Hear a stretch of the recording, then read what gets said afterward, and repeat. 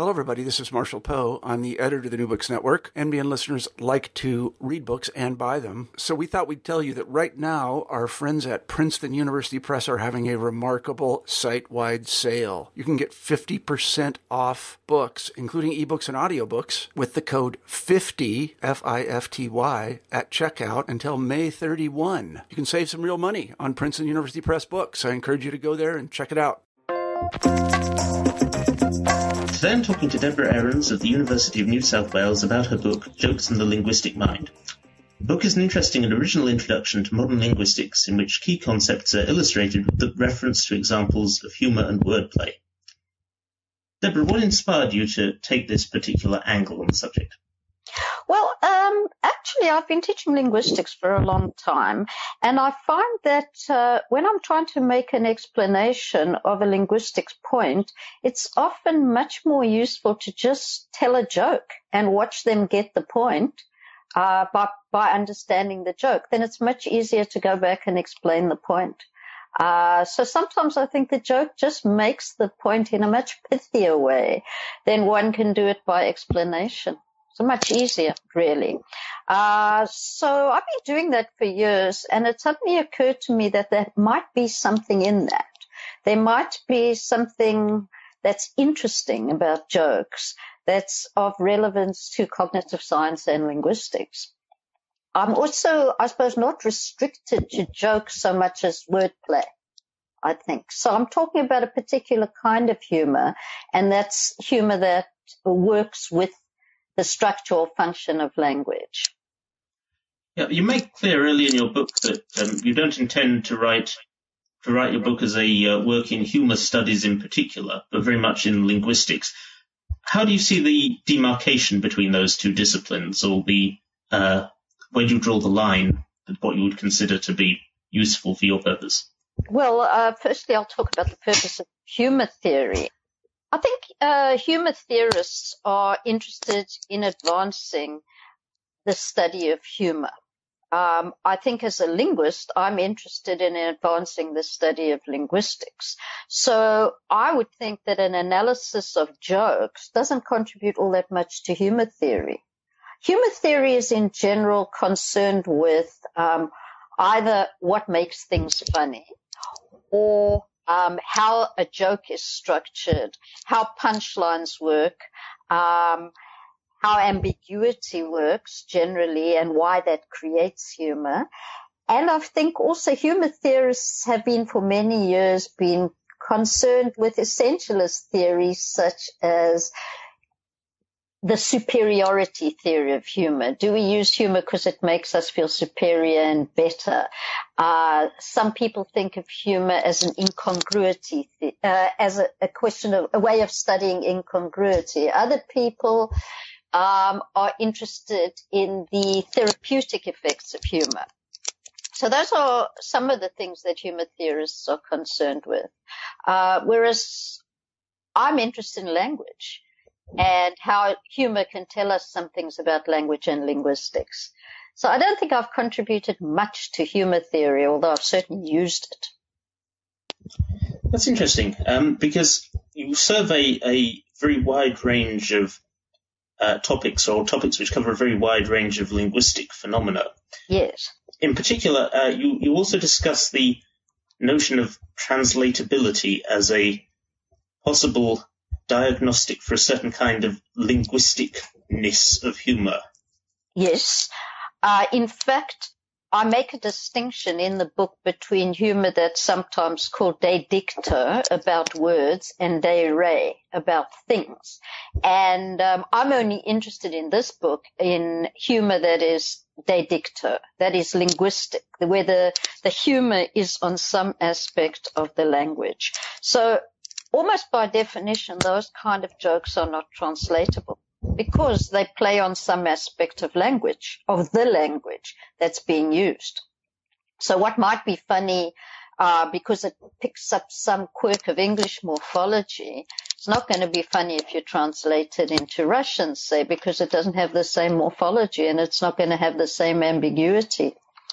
So basically the kinds of stuff I treat here, in general, those jokes are not translatable. almost by definition, because they are concerned with properties of the particular language in which the joke's being made. My impression was that the earlier material in the book, because you started talking about pragmatics in the first instance, might be somewhat more translatable in that sense and tap concepts which might be regarded as less linguistic or more and perhaps more generally cognitive. Do you feel that way about it? Yes, I think that's absolutely right. Some of those jokes are much more translatable, not necessarily faithfully, but, one could make analogs. Of course, the issue with humor, which I've barely treated in this book, is that there's also a problem of cultural translation. What is funny in one culture is often not funny in another, because it taps a particular aspect of the culture that's being joked about.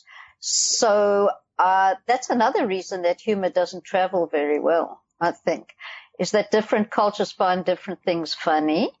And, different individuals in different cultures obviously find things funny too. But I would say the kind of humor that taps something particular about a speech act, if that speech act is easily transferred to another language, you can translate it. If it's not, you can't do it. So I'm thinking of something like the standard example they give you in textbooks where someone is standing at the bottom of a flight of stairs with a heavy box. Somebody else walks past and the first person says, "Can you give me a hand with these?"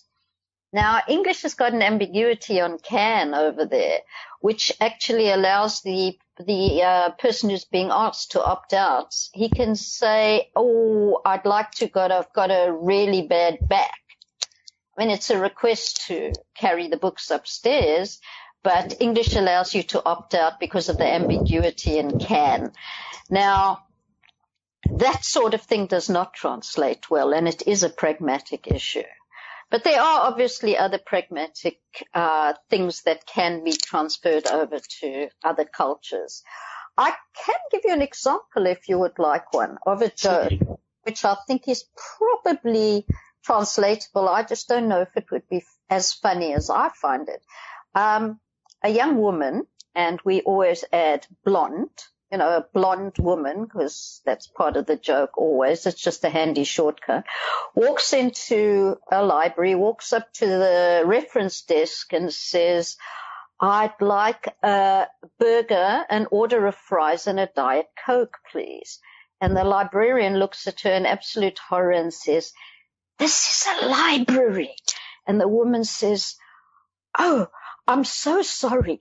May I have a Diet Coke, an order of fries, and a double burger, please?" I don't know if you can hear that. I can. I enjoyed that example in your book. That was one entirely new to me, actually. Yeah. So, I mean, the basis of that is there's something very, very interesting about that joke, I think, because the woman gets the speech act. The blonde gets the speech act. She gets that she's being rebuked. But she thinks she's being rebuked for talking loudly, because that's what you get rebuked for in libraries, not for like ordering a hamburger in a library. So she gets the rebuke, but she picks up on the wrong reason for the rebuke. So I think that's really an interesting joke if you're talking about speech act theory. I'm not sure if it would translate well. I don't see why it wouldn't in any country in which, or in any culture in which, the notion is that you have to be very quiet in libraries. Some of these speech acts have very general applicability. Another example from your book, which seems to have the same kind of structure, is the Harvard preposition joke. Oh, yeah. That's the joke of somebody a stranger walks up to a student at Harvard and says, "Hey, man, can you tell me where the library's at?" And the guy says, "Here at Harvard, we don't end sentences with prepositions." So the guy says, "I beg your pardon. Could you please tell me where the library is at, asshole?" which is where you actually play with the structure of language quite directly, because that joke is about language in an obvious sense. It's about prepositions, and a discussion of prepositions. So that's a slightly different kind of joke. But I imagine you could do that in any language. Not faithfully, but you keep to the spirit of the joke in any language. You just take something that's generally prescriptively applied and break the rule in a funny way that shows how funny it is that the rule is stupid anyway, and how easy it is to follow the rule and still say something that's not correct and that's offensive in this case. Going back to the pragmatics chapter, it struck me that there's an enormously wide range of topics from a linguistic point of view covered there, ranging from Gricean maxims to speech act theory, which we've already talked about, to reference assignment and the difficulties arising from that. It struck me that just about every joke I've ever heard has some kind of pragmatic resonance of some kind. Was it difficult to decide where to draw the line on that chapter? Oh, absolutely. Particularly because, there are a number of reasons. Let me start with pragmatics and say jokes themselves, always occur in a context. And they have very special pragmatics because you are basically asked, if it's a real joke, a joke-telling joke, what you're asking the listener to do is suspend a normal listening and processing. What you're essentially saying is, we're going off now into a different kind of communication. We're changing the frame. This is now non-bona fide communication. So don't take what I'm about to say seriously. I'm kind of putting it in brackets. So I think in general, jokes, the kind of jokes that actually occur as the joking speech act, they are governed by a different set of rules. Wordplay, on the other hand, uses pragmatics in an entirely different way. I'm just talking about wordplay that comes up in the course of general conversation. Because what you're doing then is you're taking attention away from what's being talked about and drawing attention to the language in which it's being talked about. And some people move in and out of that very easily. Other people, particularly listeners, can get very distracted by that because they're actually listening for content, and suddenly somebody's fooling around with form, sometimes more or less appropriately or more or less smoothly. So that's a general point I wanted to make about pragmatics, is that in general, jokes have to be a part of pragmatics. They always occur in context. I mean, there are people who amuse themselves with jokes that they just tell themselves. But that's, and I think a lot of us just do wordplay in our heads all the time. But the kind of stuff I'm talking about requires a listener and a speaker and a context. So I think by definition, all jokes are some kind of pragmatic event. As far as drawing the line between pragmatics and semantics is concerned, that's a whole different story. So I try to restrict my chapter on semantics to what are generally regarded as semantic aspects of language. Look, it's an arbitrary line, I think. Anyone who's written a textbook on linguistics or read one will tell you that there are always boundary phenomena about what falls under semantics, what falls under pragmatics. I think that there are a lot of linguistic theorists who don't believe that there is actually a line. So I think it's very difficult I just happen to draw the line on what I consider to be linguistic phenomena that could be analyzed using semantics. Specifically in the semantics chapter. And of course, a lot of jokes involve semantics and syntax and pragmatics all at the same time. Those are great jokes. My impression was that in reading the semantics chapter, by comparison to the pragmatics chapter, which is illustrated by examples of jokes that are about things in some sense, in the semantics chapter, there's very much more of a turn to language. Yes. With the consequence that there seems to be something of an emergence of absurdist humor in the examples, some quotes from the Goon show struck me. Rather than surrender, we gave ourselves up. Yes. And as I swam ashore, I dried myself to save time. That's right. Yeah. Do you feel that semantics? There's something about semantics which lends itself to that kind of humour. Well, certainly those kind of ambiguity. Well, there's semantic ambiguities or semantic anomalies or all the sort of standard features, antonymy, synonymy, the absurdity when semantics and logic clash, that sort of thing. I think it's all pretty much the fodder of a lot of daily humor. But that's semantic ambiguity. That's because people, I think, pay attention to words a lot when they're making a certain kind of linguistic joke. For me, just because I suppose I'm a syntactician by training, I'm really interested in syntactic ambiguity as well. And I think that takes a different form. I think this book altogether is about ambiguity. It's about linguistic ambiguity. But you could write a book about linguistic ambiguity and it wouldn't be funny. So I'm interested in the ambiguities that in some way lead to humor. I think it seems to be a very striking, very large class of examples, and definitely I feel your book benefits from having the use of those to make its points. In terms of syntactic ambiguity, we're into Groucho Marx's famous elephant line, for instance. I suppose syntactic ambiguity is a case where translatability is particularly difficult. Yes, I would think so. Although semantic ambiguity too, not well. The kind of examples you were giving of while I swam ashore, I dried myself to save time. I think that, of course, you could translate, in some way retaining the joke, not the faithfulness of the language. But when it comes to syntactic ambiguity, you could be lucky.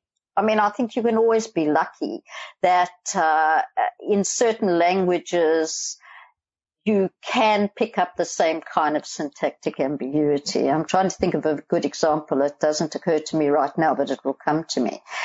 But in general, they have to do with sentence structure, and sentence structure varies from language to language. You wouldn't expect the same sort of ambiguity to be easily found in the other language and still retain the joke. Could make another sort of equivalent joke. For instance, a lot of the jokes on syntactic ambiguity involve placement of adverbial phrases. So the Groucho Marx is, this morning I shot an elephant in my pajamas, and then the punchline or the retort that picks up the joke, the unobvious, not unintended, but the least preferred reading is, what he was doing in my pajamas, I'll never know. So he deliberately takes the less preferred reading. So that's to do with adverb placement, though. It's a question of, where does in my pajamas belong? Patently, if you're just being logical, the chances of an elephant being in Groucho's pajamas is almost impossible.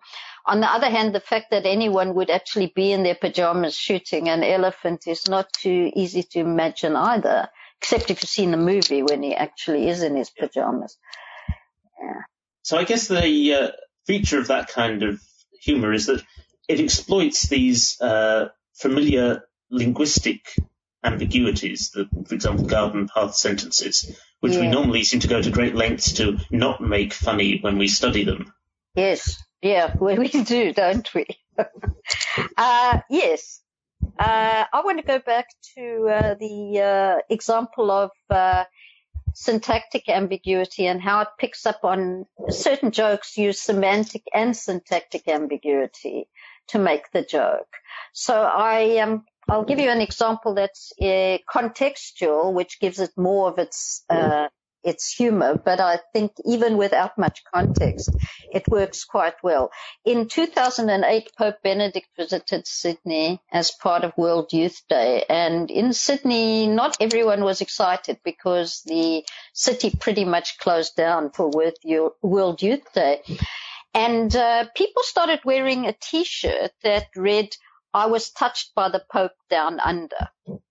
As a matter of interest, the Australian authorities slapped a $500 fine on anyone who was wearing that T-shirt during the World Youth Day celebrations.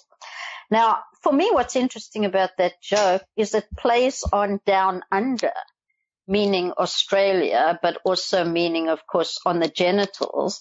So there's the semantic ambiguity of that, as well as the syntactic ambiguity in terms of the placement of down under. So in that case, I think the joke picks up on both the syntactic and the semantic ambiguity, and also contextually, which one doesn't have to know, but which makes it, I suppose, a little funnier in a black humor sort of way, is that the scandals that the Catholic Church has had involving being touched by priests sort of makes it just a little bit funnier and naughtier, I suppose. Yeah, what seems to be going on is there are strongly preferred readings that clash with each other for different parts of the sentence. Yes. I guess that jokes trading on down under as a sort of source of innuendo aren't normally necessarily welcomed by the majority of Australians on any given day, but Australians, I think, are pretty open on what they laugh about. They seem to laugh about everything. I don't think that people don't take that with great humor. I think all bets are off when it comes to Australian humor. People seem to laugh at everything. I'll bear that in mind, but I'll still exercise caution. Okay, fine. In addition to syntax, you then go on to consider what might superficially seem to be almost the most linguistic and the most language-specific category of all the phonological or morpho-phonological kinds of humour or wordplay. Yes, I do. I use, of course, English examples, although I've got a couple of examples of morphology involving more than one language. In a sense, the thing about morphology and phonology more than anything else is that it's a question of how the listener processes. So, you're listening to a stream of sound. How you happen to segment it is somehow due to what you're expecting, I suppose. We have the standard examples in linguistic classes of, I think, things that are not terribly funny, like why choose, where that is, why should one choose something, or white shoes, shoes that are white in color. They're all of those things. There's no real way to disambiguate them apart from context. But you can play with jokes like that all the time because people process things kind of online, depending on the sort of series of sounds that are coming in. So a lot of it has to do with expectation and, where the word boundaries are. But in fact, or syllable boundaries or phoneme boundaries, phoneme boundaries you can pick up. But a string is a string. And there's something the mind is doing that assigns structure to the string. The mind and, of course, context. So there's a lot you can play with in that. And, I think what I'd like to say about all my jokes in this book is that they're very silly. The whole idea is that these sort of jokes are not sophisticated jokes. They make sophisticated linguistic points, but 8-year-olds can understand the jokes. So my favorite joke, which is in the morphology chapter, is, one of these children's riddles. What's brown and sticky? And the answer is a stick. Now, 8-year-olds think that's very funny. As a matter of interest, 6-year-olds don't. So obviously 8-year-olds are processing that stuff and they think about it and then they think about why it's funny. And then they have to make some quite sophisticated, linguistic judgments, although they don't think, we don't think they can and they don't think they can. They realize that sticky is fundamentally ambiguous. It could mean something, that's sticky like chewing gum, or that it's, in this case, sticky is stick-like. which is brown and looks like a stick. So I think kids find this sort of stuff very, very interesting. But asking either a child or an adult who's not a linguistic student to explain that joke is very, very, I mean, you're not going to get very far. My students very often don't know how to explain that joke. They know that it's funny, but they don't know how to explain why it's funny. So I think you can play a lot with morphology and phonology in that respect.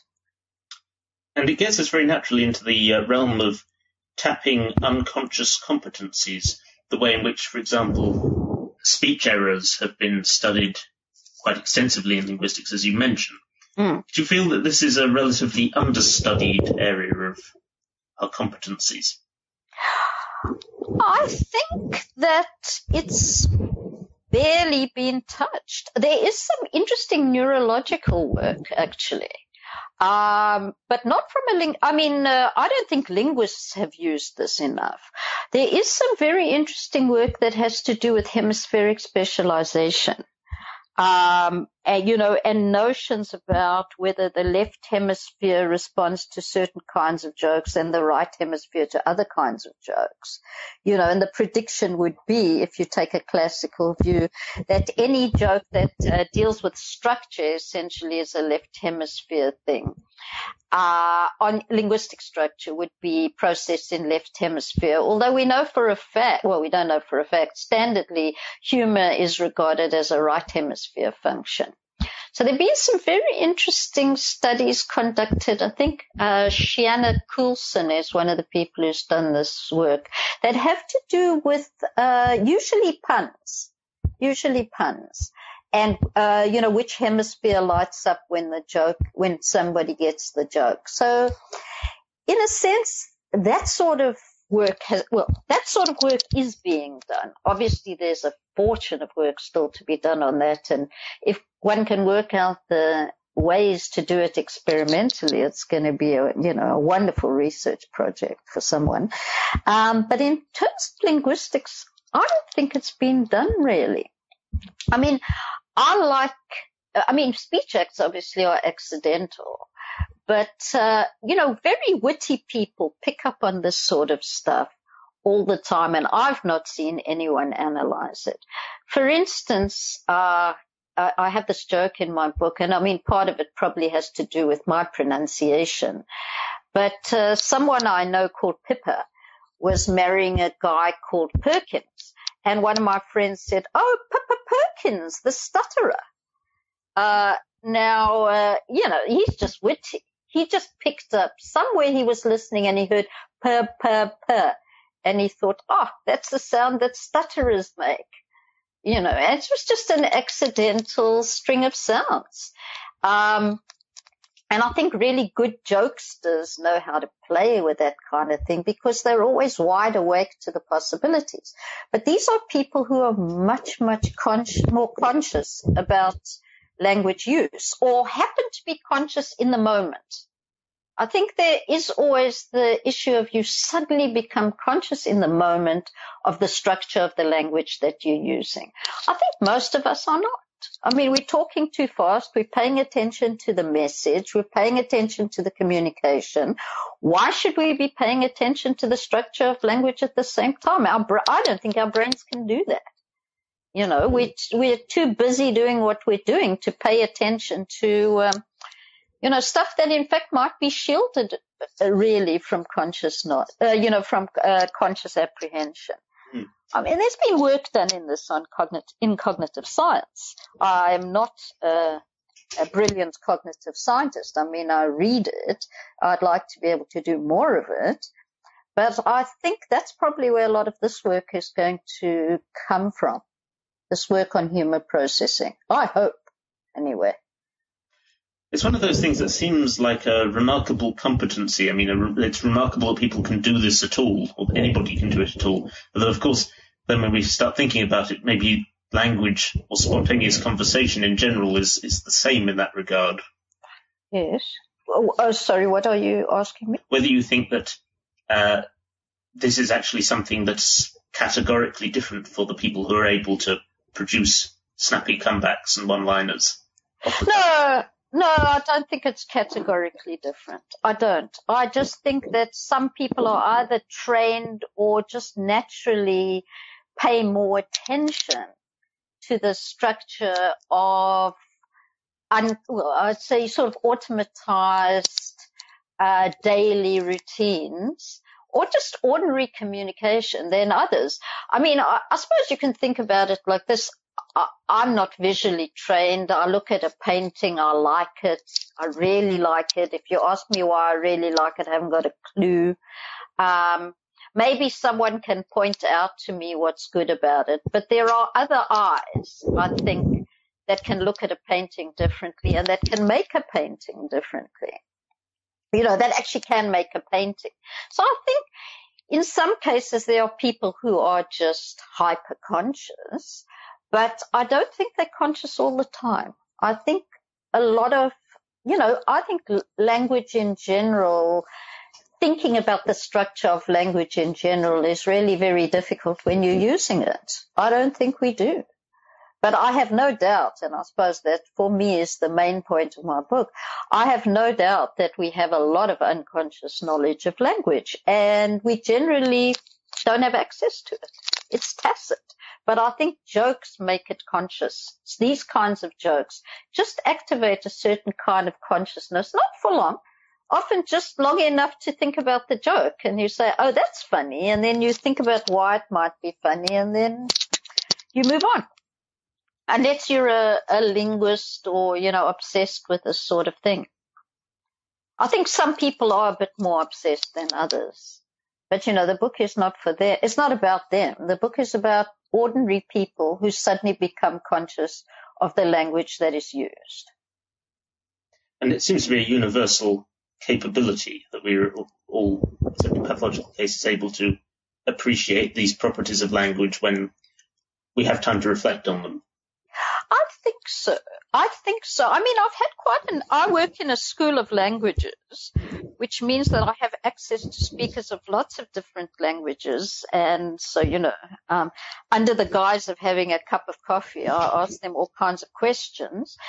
And I find some very interesting responses. People say we don't do that in our language. And then I have to go at them from very many different angles to make a point before they actually say, oh, yes, we do that. But sometimes people say that very low class is a word that I've heard. It's very plebeian. A vaudevillian humor is, you'd never use that, among sophisticated and cultural people.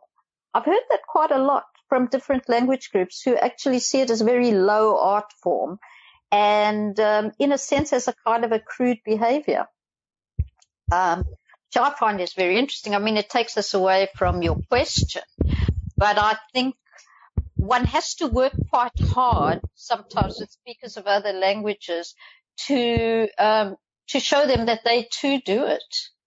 But they might do it in very different contexts. I mean, I think it's universal, that it's only sometimes that we reflect on the structure of our language and the functions, actually, of our language. And there are certain activities that allow us to get these insights. And I happen to think that jokes, wordplay, is one of the most wonderful ways of actually getting that kind of access to the tacit knowledge that we have. Taking up the subject of unconscious knowledge, if we move on to the following chapter in your book, you go on to analyze a short sketch from a Monty Python album. Oh, yes. The word association football. Yes. Sketch. What was it particularly attracted you to that one as a case in point? Well, I've known that Monty Python since I was a kid, and I mean, I was just bowled over by it, and I just about know it off by heart. But it wasn't until I actually sat down to see if I could analyze each and every part of it that I realized how brilliant it really was. Now, I mean, for those people who don't know it, he's talking about word association, but while he's talking about it, he's doing it. But he's not just associating on words. He is associating on sounds. He's associating on syllable strings that he construes morphologically. He does all kinds of, he throws in speech acts in the middle of it. He goes for basically phonological, morphological, syntactic, semantic, and pragmatic ambiguity, and he mixes them all together. He does it fast as well. And it's absolutely incredible. It's incredible also while we're listening to it, we can generally just about understand it. When I sat down to pick it apart, I learned a lot more about it and what the tricks were than I could have imagined. But I know what he did. I mean, he must have sat down with a paragraph of prose funnily enough, about word association and its psychological implications. Just a paragraph of straight prose. And he riffed on it, basically as a jazz musician would riff. And he riffed on every part of it. You could say, on notes, on chords, on sequences. He riffed on phonology, morphology, syntax, semantics, and he threw in whatever pragmatics he felt like, just if he happened to be struck by some particular feature that he thought he could work into, so I think somewhere in that he's got, he's saying something about right or left, and then he associates right, left, pay attention when I'm speaking to you, and then he goes straight back into it. So I think it's just one huge, beautiful improvisation.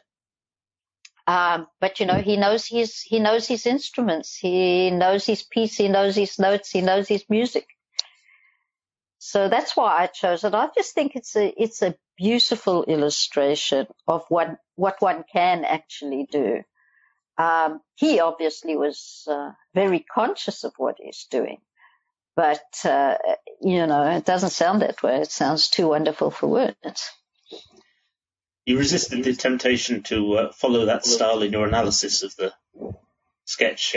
Technique of word association is not one that you go on to apply to the analysis of the sketch. Does it to the temptation to start to assimilate to the styles of the examples that you give? It's very tempting. It's very tempting, and given that my heroes, as is obvious from the book, are people like Groucho Marx and Spike Milligan and Woody Allen, it's very tempting just to, get into their mode, just to catch it and carry on doing what they're doing. As much as I can, I've tried not to make my own little jokes and witty asides in the book. I haven't always been able to stop myself. But no, I mean, I've tried to write an academic book. The temptation, of course, is just to write a funny book. But there was a more serious point that I wanted to make. So, but the temptation to just slide into doing what they do and riff on what they're riffing on it's very hard to resist. I would be interested to read the outcome, but not that I was also very interested to read what you produced, and I think you succeeded admirably in maintaining a serious academic level whilst using these examples very skillfully. I was interested to know whether you were particularly drawn to the style of humour that you use, those, as you say, those heroes of yours from whom you draw these examples. Was I drawn to their style, or was I drawn to what they do? I'm trying to understand your question. Yeah, was it the case that, in some sense, the applicability of these examples enhanced your appreciation of their work, or was it the case that you think the other way round was predominantly the direction of travel?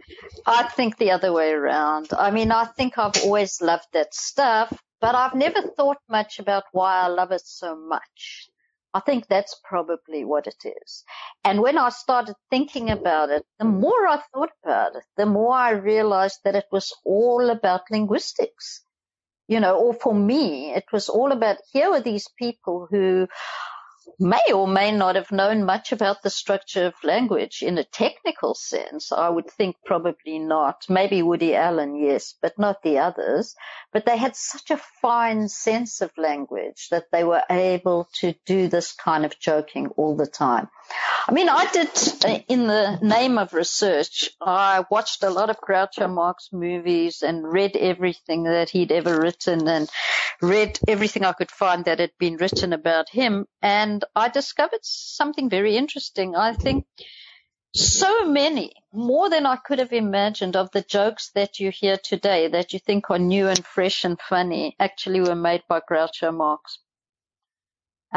Very often unattributed, but I mean, he is the source of a huge number of linguistic jokes. So he just had a very, very, very fine sense of language. He also had a very fine sense of comedy, and some of it was non-linguistic comedy. But I think he managed to combine both those. I think Spike Milligan's the same. Just an incredible sense of language. And in the case of Milligan also, I think an incredible sense of pragmatics, how language is used in certain ways, and then he just spoofs it by using it in completely different and inappropriate ways. So yeah, I mean, I suppose to answer your question, I've always been deeply attracted by these things, but perhaps I haven't known why. And I began to know why when I started analyzing them. And for me, it was a gift, I thought, this is my work. What I'm doing now is collecting and analyzing jokes and doing linguistics. Does it get better than this? Because this is not what I've done in my life. I've just been doing it for the last few years. And it kind of was accidental. I've always used, as I said earlier, I've always used jokes in my teaching, but I never thought of them as anything other than a helpful teaching aid, that just came to mind.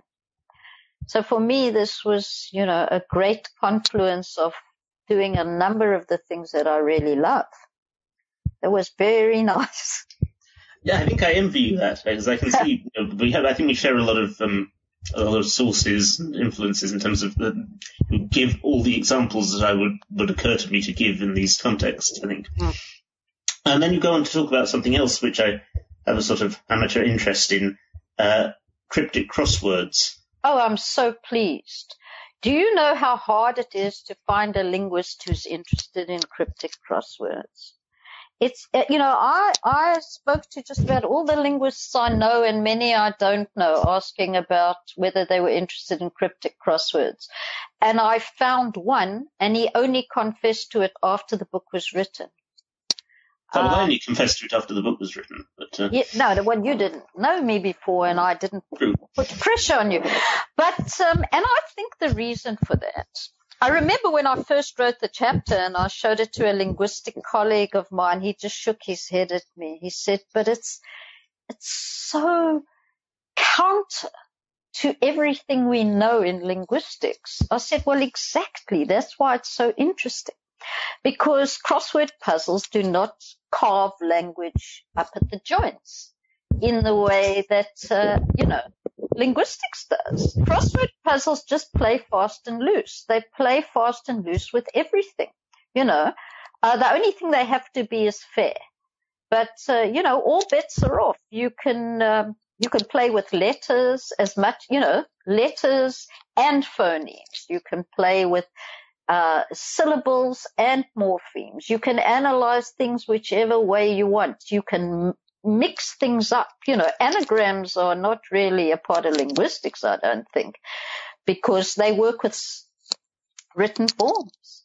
And I think in general, once you throw writing and orthography and punctuation and things like that into the mix, you get all kinds of very, very, very complicated things. And I think linguists hate it because, in general, because I think it's very counter to what we consider to be the natural units of analysis in linguistics. Because crosswords just break all those rules. They don't care what they do. You want to put a letter in the middle of of a morpheme, go for it. That's just part of the deal. So, yeah, I think I put it in the book as a very strong, firstly in contrast, as a contrast to linguistic jokes, to show the ways in which crossword puzzles very much are not a natural way of doing things. They are very artificial. They're a very particular language game. On the other hand, they employ all the rules of language as we know them, plus a whole lot of other rules that linguists would never admit. I find them absolutely fascinating, but I also think that's a matter of taste. It's just that I think I am among many people who can't look at anything without fixating on the print. I do it on, shampoo bottles or whatever I'm looking at, and then somehow I start reading the print and playing around with the print. And I realize that you could make other words out of those letters, or do you know that this spelt backwards is that, or just puns relating to the words that are there. And, I just free associate on print, I think.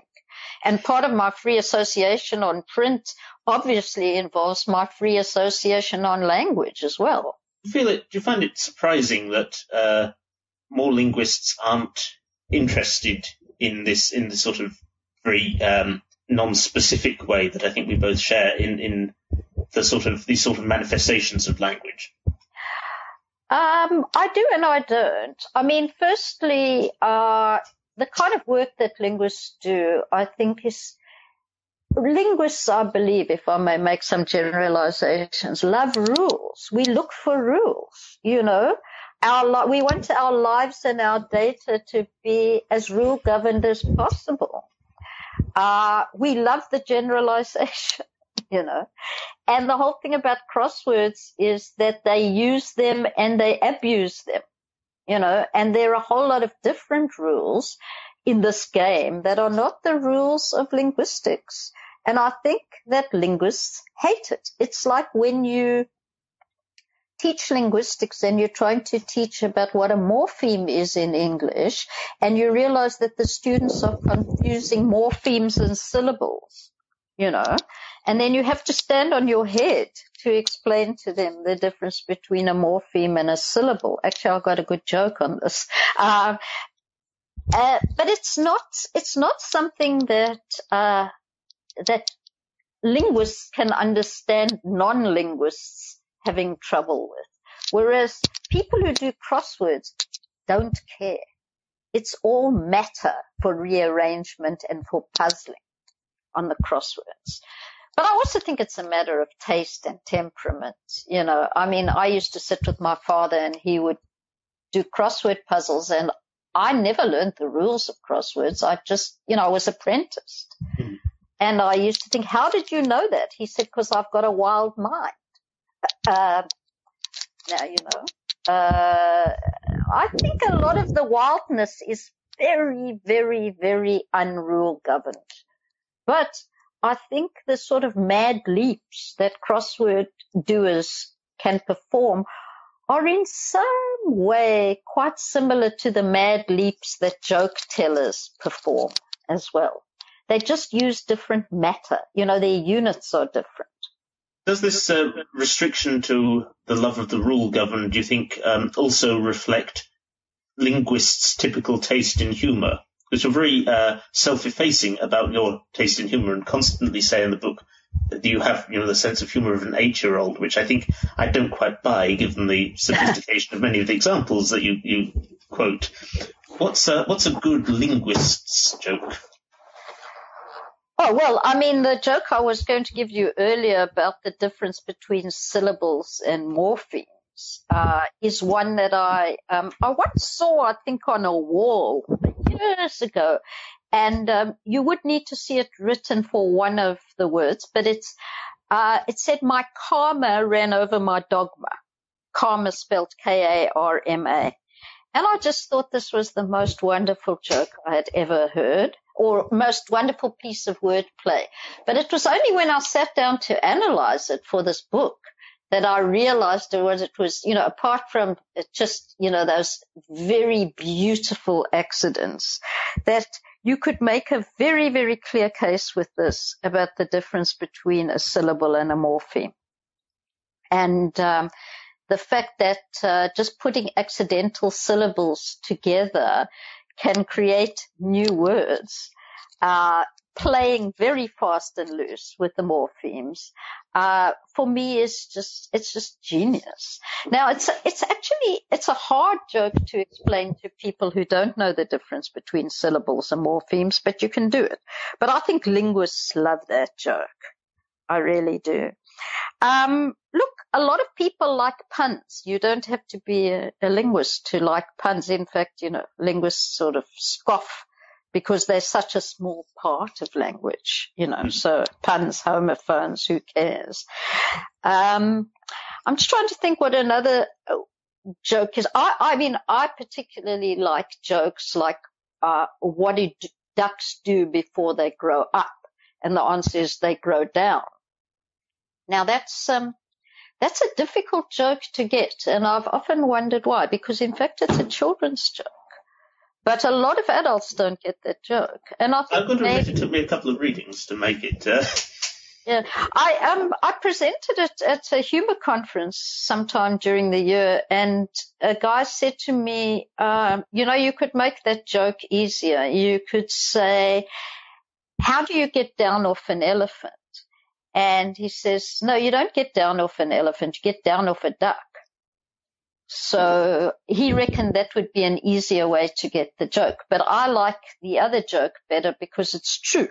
They do grow down before they grow up. It's certainly more economical in its expression. Yeah, it's beauty. I think it's a beautiful joke. But I've heard many of these jokes, not that one, but many of these jokes from kids.